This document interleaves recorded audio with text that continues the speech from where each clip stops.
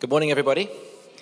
It's great to be with you this morning, and it's an exciting time of the year, exciting season, and trusting that I've got something to share with you this morning that will touch your heart. As Pierre says, we're going to kick off the series on Christmas, Christmas, if you like, and making sure that Jesus is at the center of it all. Amen. Before I get into what really I'm going to share this morning, and I guess it flows into it, as we were worshiping today, this morning, which is such a beautiful time, I was just reminded of that scripture in the book of Revelation where John obviously writes, and it's a reflection of what Jesus was saying, and he says this, he says, "Behold, I stand at the door and I knock. If any man or woman would open that door, I will come in and I will dwell with them. I will eat with them," it actually says.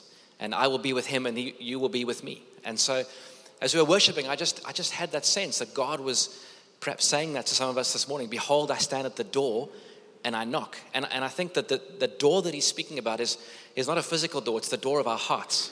And he's writing actually to the church, he's writing to us as believers, and he's saying, I'm standing at the door of your heart, and I'm knocking on that door. And someone once said that door only has one handle, and it's on our side. In other words, he stands and he knocks, but he waits for our response. And he says, will you open that door? Because I want to come in and I want to live with you and I want to dwell with you and I want to be in you and I want to feast with you and I want to bring all that I am to you and totally, overwhelmingly bless you with my life. But the thing is this, it waits upon a decision from us. Amen, does that make sense?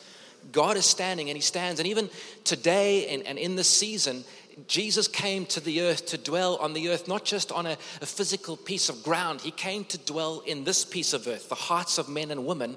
And he wants to live inside of us and bring his goodness and his kindness and his mercy.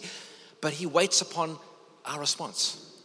And so as we get into this morning, as we talk about why Jesus came to the earth and so on, I want to, in a sense, just bring before you this opportunity to respond right now and say, God, in my life and even in the season that we're going into, I want you to come into my heart in a fresh way. Does anybody witness with that this morning? Anybody say, amen, it was just me, I'm going to pray a prayer for okay, wonderful, I'm not on my own. So let's pray together this morning, and today, and as we go into the season of celebration and lots of food and fun, etc., as Pierre said, let's make sure that it's all about Jesus, and not just Jesus out there, but Jesus in here. Amen. So why don't you close your eyes for a moment, and I love to just put my hands out in front of me as I'm just preparing my heart to receive. Maybe you want to do the same. And just imagine that for a moment. God himself is standing at the door of your heart, and he's knocking and he's saying, can I come in? As Pierre said this morning, he doesn't come in to judge. He doesn't come in to condemn. He doesn't come in to show what's wrong. He comes to bring life. He comes to bring freedom. He comes to bring hope. He comes to sit down with you and he says, let's have a chat. Let's be together because I love you. So Heavenly Father, this morning as we step into this exciting season, Lord, we take a moment to pause, and as we hear that you are knocking on the door of not just the church, but the door of our hearts, Lord, we pause this morning, and Lord, I want to say today that I want to open the door of my heart. And Lord, I want to ask that you would come in to my heart afresh, and you can pray the same this morning. God, that you would come in and that you would live not just with us, but that you would live in us. That you would take up residence in our hearts. And Lord, I pray that the awe and the wonder of Jesus and this amazing story and time would just increase in our hearts. And I pray that you would give us ears to hear what it is that you're saying to us today in Jesus' name. Can you say amen?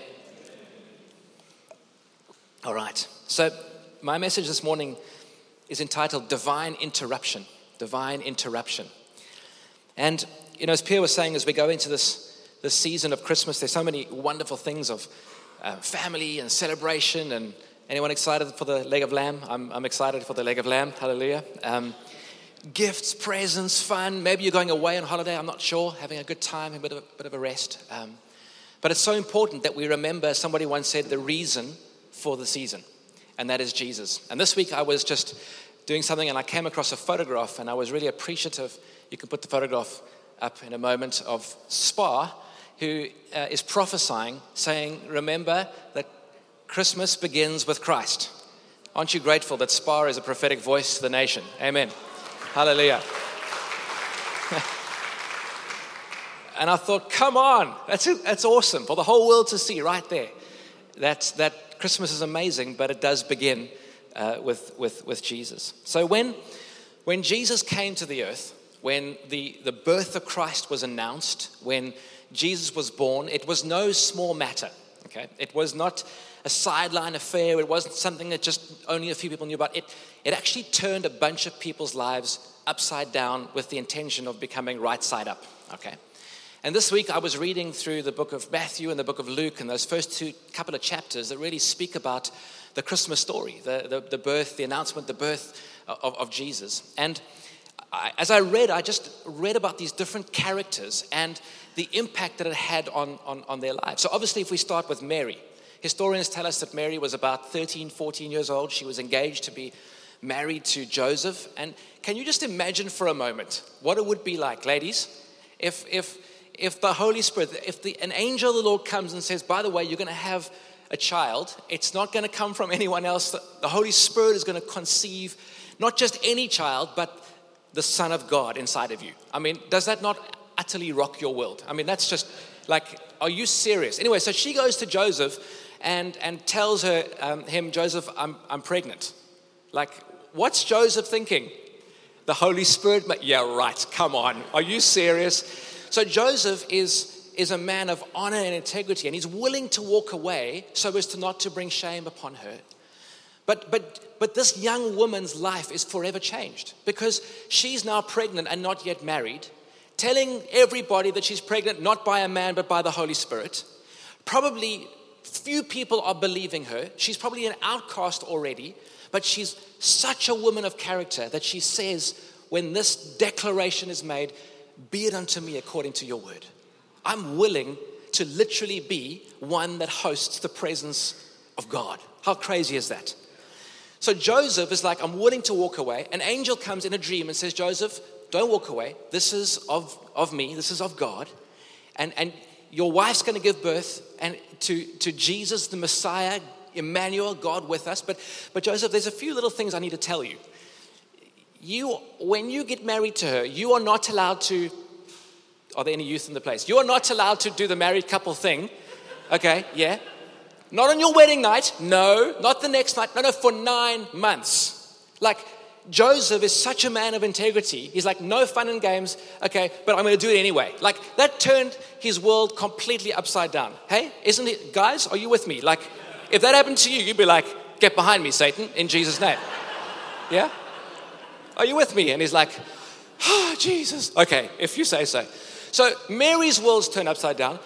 Joseph's world's turned upside down. We read on and we read about Zechariah and Elizabeth who were old, and the Lord comes and speaks to Zechariah and says, Elizabeth in her age is gonna have a child. You're going to call him John. He's going to prepare the way for the Messiah.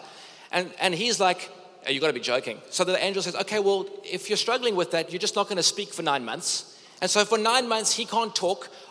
Baby is born, speaks, his name is John. Like, his world is turned upside down. Are you with me? Okay. Pierre mentioned the angels and the wise men, and their world is turned upside down. And then there's a guy called Herod, King Herod, who didn't quite have the same excited response. In fact, he was against the Messiah, and he rejected Jesus, and he so much so wanted to have him killed. So when Jesus came and when Jesus comes, he doesn't come to be a sideline affair. Are you with me? He doesn't come to attach himself to our lifestyle, that we live for ourselves, hallelujah, sing a nice song, live for ourselves. No, he wants to come and take over, not to destroy, but to give life. He wants to be at the center of everything, not because he has issues, but because he's God. Okay? Because he's king, and because he knows that he made us for life and love and for relationship, and anything outside of that, life just doesn't work. And he wants to come in and be the Lord of our lives. So as I read that, I was amazed because I hadn't seen this before. I noticed that in these and other people, there were probably many more, but there were 3 responses that I noticed in the story about how people responded to the birth of Christ and to the announcement of Jesus. And I think these are quite relevant maybe for us today and for the world in which we live. So the first one we can see in the story of King Herod. Now, as I said a moment ago, he wasn't too excited about the birth of Christ, and he sent the wise men to go and find out about the prophecy that was made that the Messiah, the King of the Jews, was going to be born. And he said, go and find and worship, but actually he wanted to kill Jesus. And he rejected Christ. The first response we see is that he actually rejected Jesus. Now I'm thinking, why do you think that Herod rejected Jesus? Well, I think perhaps it goes like this. In our hearts, remember he's king, hey? King Herod. In our hearts, I think there's only place for one throne. There's only place for one king, all right? And either you are king of your life or Jesus is king of your life, okay? Herod was king of his part of the universe, but he also believed he was king of his own heart. And therefore, I believe he rejected Jesus because he was not willing to get off the throne of his own heart to allow the King of all kings to get on the throne of his heart. Does that make sense? So he was not willing to surrender because of pride. He was like, no, I want to be the master of my destiny. I want to be the one who has the steering wheel. I want to be in charge. I want to be in control of my life. And because he made that decision, he lost out on the blessing and the life that King Jesus wanted to bring to his heart. And I think that oftentimes we find ourselves in this wrestle or the struggle for who's in control of our hearts. Does anyone know what I'm talking about? Like we go through this all the time, don't we? Like I love it that Jesus is my Savior and he forgives me of my sin. But hang on a second. In control, that's a whole different ballgame, yeah? And so there's this wrestle in our hearts around who's in control of our lives because we just don't seem to want to surrender our lives. And I think that is actually rooted in a lie about who he is. You see, if you know that this king is not a king who wants to come and dominate your life. In fact, he is the ultimate servant king who came and made himself nothing to actually serve you and to bring life and hope and beautiful things to you. Surely it's a ridiculous thought to go, I don't want you in charge of my life. Does that make sense? Yeah. And so I think that in this season, for me, the first point I want to share with you is that let's remember that he is Savior. He is the lover of our souls, but he is King Jesus. And I want to this season let him know, not that he needs to, but I want to let him know that he is the king of my heart. Okay, well, anybody want to join me on that this morning and say, Jesus, I want you to not only be my Savior, I give you permission to be the king of my heart. I surrender all to you. In fact, Jesus said to Matthew, if you try and save your life, you will actually lose it. But if you lose your life for my sake, then you will find life. So maybe some of us this morning are like, oh my goodness, if I hand over control, I'll lose. No, if you hand over control, you'll find life because that's the king that Jesus is. Amen. That makes sense? Okay. So the first response is actually, unfortunately, Herod rejected Jesus. We're not going to do that. Amen. All good. Hallelujah. The second response, and this is an interesting one, is seen in the story of the wise men and the shepherds. Now, again, Pierre alluded to that this morning, but the shepherds got a word, they saw a star, they followed, the wise men went, and both these two groups of people, they went to actually worship Jesus. They went to offer gifts, they went to give gold and frankincense and myrrh, which were all prophetic gifts about the life, the ministry, and the death of Jesus. They came and they worshiped, they had angelic experiences, absolutely amazing. But here's the thing, we don't actually know what happened in their hearts after that encounter. Okay. Now we don't know, so I can't say. But here's the thing. The possibility exists that their lives would change forever. But the possibility also exists that the moment might not have translated into a lifetime of devotion. Okay. And so what happens when we have this moment, we have this Christmas season, oftentimes we can come and we can have an encounter with God. We can worship him. We can do all the Christmas things. We can go to church. We can have the stories, but yet remain indifferent to the glory and the majesty of why he really came. Does that make sense? Okay. And it's interesting when you read the Bible, oftentimes you read about God having an encounter with people and then you don't always find out what their response was. So do you remember Luke 15, the story of father, two sons, prodigal son? The young son comes home. He's forgiven, restored, redeemed. The older son is home, but he's actually lost. And the father goes out to him and he says, come home. There's an invitation given to him. But the story doesn't go on to tell us whether he said yes or no.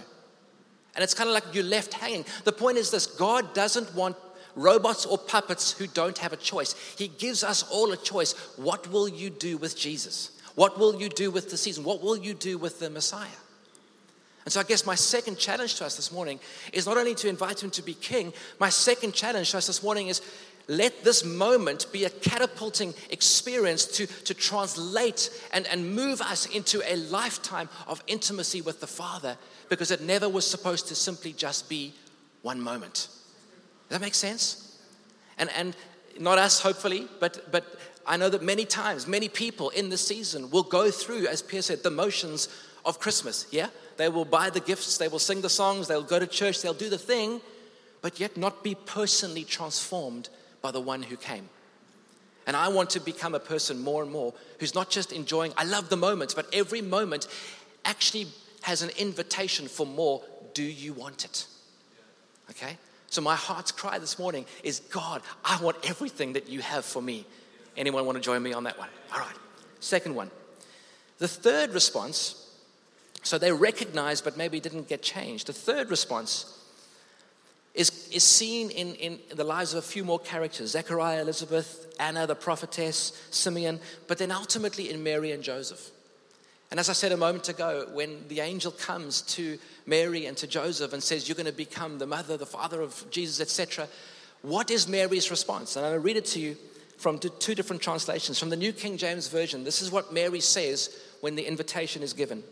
Mary said, behold, the maidservant of the Lord, let it be to me according to your word. And the angel departed from her. Let it be to me according to what you have said. Okay. In the Passion Translation, it says this, Mary responded saying, this is amazing. I will be the mother for the Lord. As his servant, I accept whatever he has for me. May everything you have told me come to pass. And the angel left her. So can you hear the response of Mary? What does she say? She's like, this might be challenging. This might be hard. There might be good times. There are going to be difficult times. But whatever you have said to me, let it be to me. There's a personal ownership. There's a personal receiving that says, God, I want to be not just a spectator of the story. I want to be a participant of the story. I want to get in. I want you to be a part of my life. Come and fill me with all that you have for me. I am entirely yours. And her yes resulted in her becoming literally one who hosted the presence of God. So here's my question. In this season, what will my response be? What will your response be? What will our response be to this one who left the perfection of heaven and came to earth, as we sang this morning, and came to die on a cross for us, was raised from the dead, came to cleanse us, forgive us, do amazing things in our lives? We still have to respond. I want to give God my absolute yes. Anybody with me? Amen. So when you say yes to God, what happens? Well, like I could talk about that for years, but there are two specific things I want to highlight. And they are seen in the names that Jesus was given when he came to the earth. So when the angel came and announced this to Mary and Joseph, and I think Pierre's mentioned it already this morning, there were two names that he was given. Number one, Jesus was to be known as Jesus Christ the Messiah. And number two, he was to be known as Emmanuel. Now, what does all that mean? Jesus Christ the Messiah literally means the chosen, anointed one sent by God to be the Savior or the Redeemer of the world. Okay, you can go, amen, that's exciting. Wow, okay. That's what it means. So Jesus came to be the Savior, the Redeemer, the one who would set us free from our sins. But secondly, he would be known as Emmanuel, which literally means God with us. So when you say yes to God, you say yes not just to his name, but to why he came. And he came to be the Messiah. He came to be the Savior of the world, the Redeemer of us from the slave market of sin. He came to cleanse us and set us free. But he came to be Emmanuel, which means God with us. What does all this mean? From the beginning, guys, God's heart and passion was to be a perfect, loving Father who would live with his people. That was God's heart. It still is God's heart. So in the Garden of Eden, what do we see? We see Adam and Eve created by God in the image of God to live with God, and God's heart was to live on earth with them. But then what happened is they chose to be independent, which is the root of all the mess in the world, and they walked away from God and decided, no, we're going to do life on our own.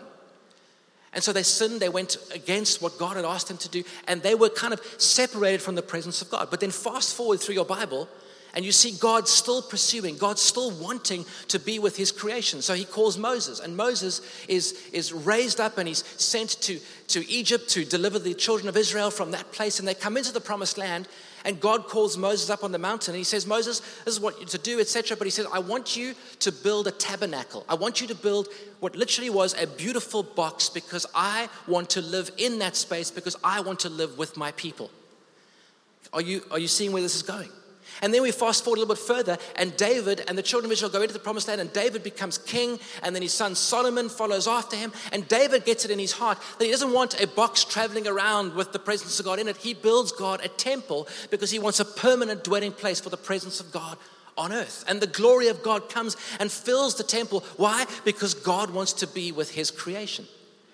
Children of Israel mess up as they constantly do, and they get sent into exile. The presence of God leaves the temple. But then we fast forward and we get to the book of John, and this is what John writes in the book of John chapter 1. He says, in the beginning was the Word, being Jesus, and the Word was with God, and the Word was God, and the Word, Jesus, became flesh and dwelt amongst us. And that word dwelt amongst us literally means that Jesus took on flesh and pitched his tent on the earth. What's he saying? God cannot resist you. He's saying, I made you to be with you. And even though you keep wanting to run away from me, I will keep pursuing you because I don't want to be a distant God up there and you down there. I want to be amongst you, with you, and ultimately I want to be in you. So then Jesus, at the end of his life, John 14:16, begins to speak and he says, I'm going to go be the Father. I'm going to send the Holy Spirit. And the Holy Spirit's going to come and he's going to be with you. And John 14, this is what he says. He says, my Father will love you so passionately that we will come to you and we will make our home in you. Wow. You see, the God story, the Christmas story, is the heart of a father who simply wants to not just dwell with you, he wants to take up residence in your heart. Behold, I stand at the door and I knock. If anyone would open that door, I will come in and dwell with him. Are you with me, what I'm saying?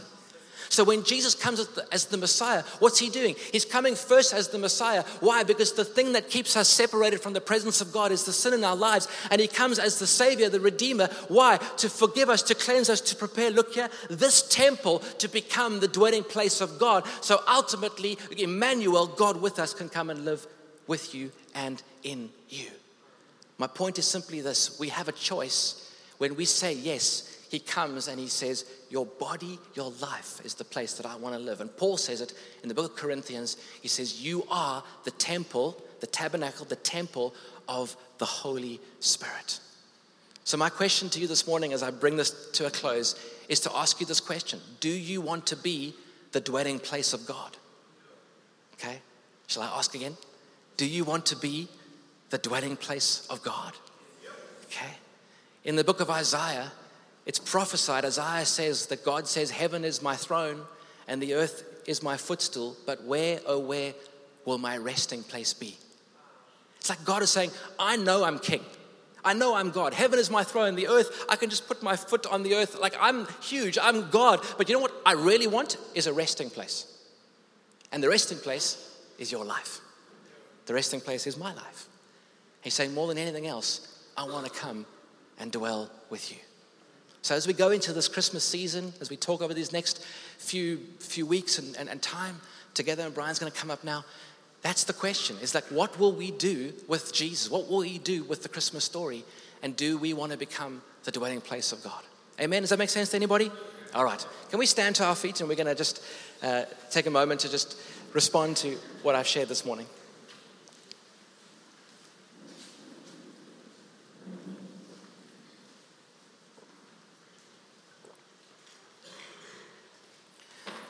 We're going to sing a song this morning, and Brian, you can start playing when you're ready. And I want to give us this morning just an opportunity to respond to this amazing God. His love for you, his desire to not sit up somewhere far away in some place called heaven, which is actually all around us in any case.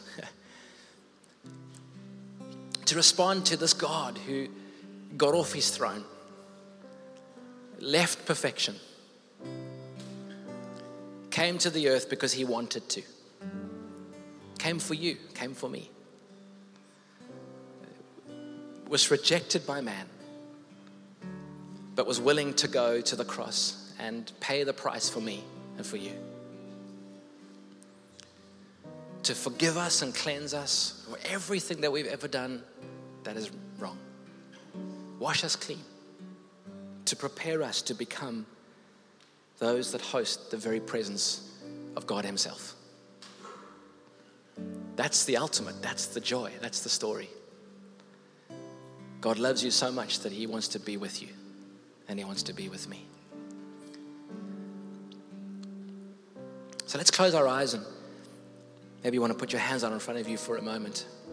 But Brian's going to lead us in a song that I think speaks about us being the sanctuary, the presence of God. And as we sing this together, we'll pray together afterwards. As we sing this together, perhaps you would like to offer your heart, your life, your body afresh to Jesus this morning.